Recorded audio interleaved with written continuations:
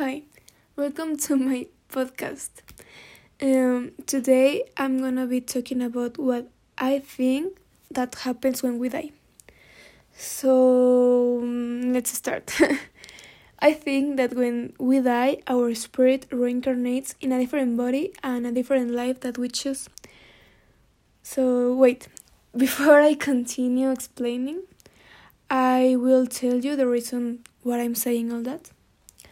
So the reason is because in my family, instead of having a religion, we study a philosophy called spiritualism that many people confuse with spiritism, that are whole different things. But I will not explain both of them because I'm so lazy for that. I'm too lazy for that.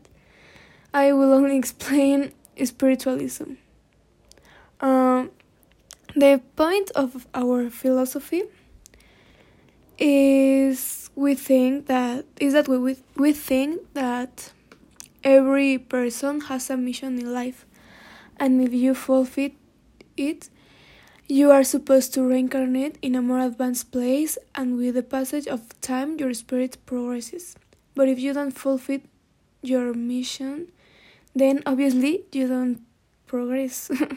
Also, there's another important part. But, well, I don't believe a lot in this part, but I will tell you. It is assumed that if you kill someone in another life, they or someone else will kill you.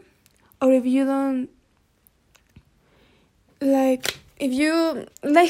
give you example. If you cut the legs of someone, it's supposed that in your other life you won't have one leg or something like that. And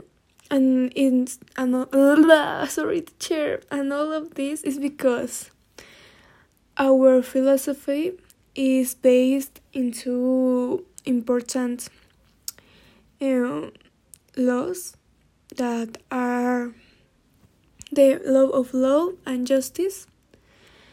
That obviously you can already imagine what the law of justice is, but the law of law says that all of us in this world are brothers and we should treat each other like this.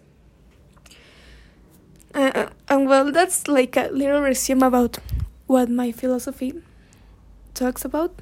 So I will continue saying my opinion, but I already said all that. So it's like a conclusion because I don't have a lot to say now.